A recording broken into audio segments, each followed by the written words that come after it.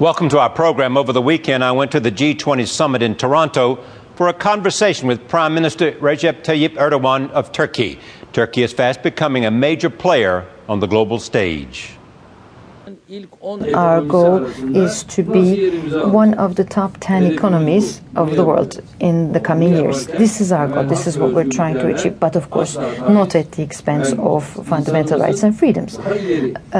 We would like to see our people enjoy even better democratic standards, even better living standards.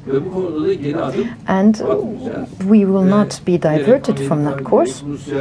And we will have relations with the US, Russia, the UK, France, all the other countries.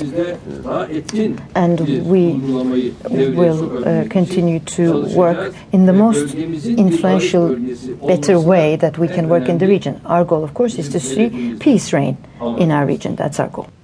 Before that conversation, a note about today's news. It was the opening day of Supreme Court nominee Elena Kagan's Senate confirmation hearing.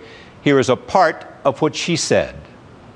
I've learned that we make progress by listening to each other across every apparent political or ideological divide. I've learned that we come closest to getting things right when we approach every person and every issue with an open mind. And I've learned the value of a habit Justice Stevens wrote about more than 50 years ago, of understanding before disagreeing. And a story from the Supreme Court.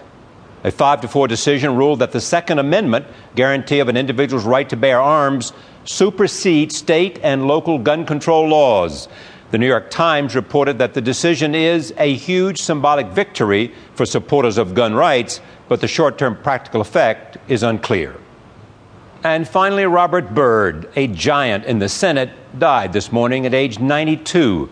President Obama issued a statement following his death. The president said, Senator Byrd's story was uniquely American. He scaled the summit of power, but his mind never strayed from the people of his beloved West Virginia.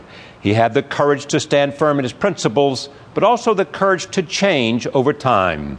Here's an excerpt from Senator Byrd's only appearance on this program in July 2004. I believe in the history of this country. One thing about it, we're losing our sense of history. That's why I keep going back to history, to remind the people. It was Lord Byron who said, "History with all its volumes vast hath but one page," meaning that history repeats itself. And we can gain much by studying history, because these events do come and go.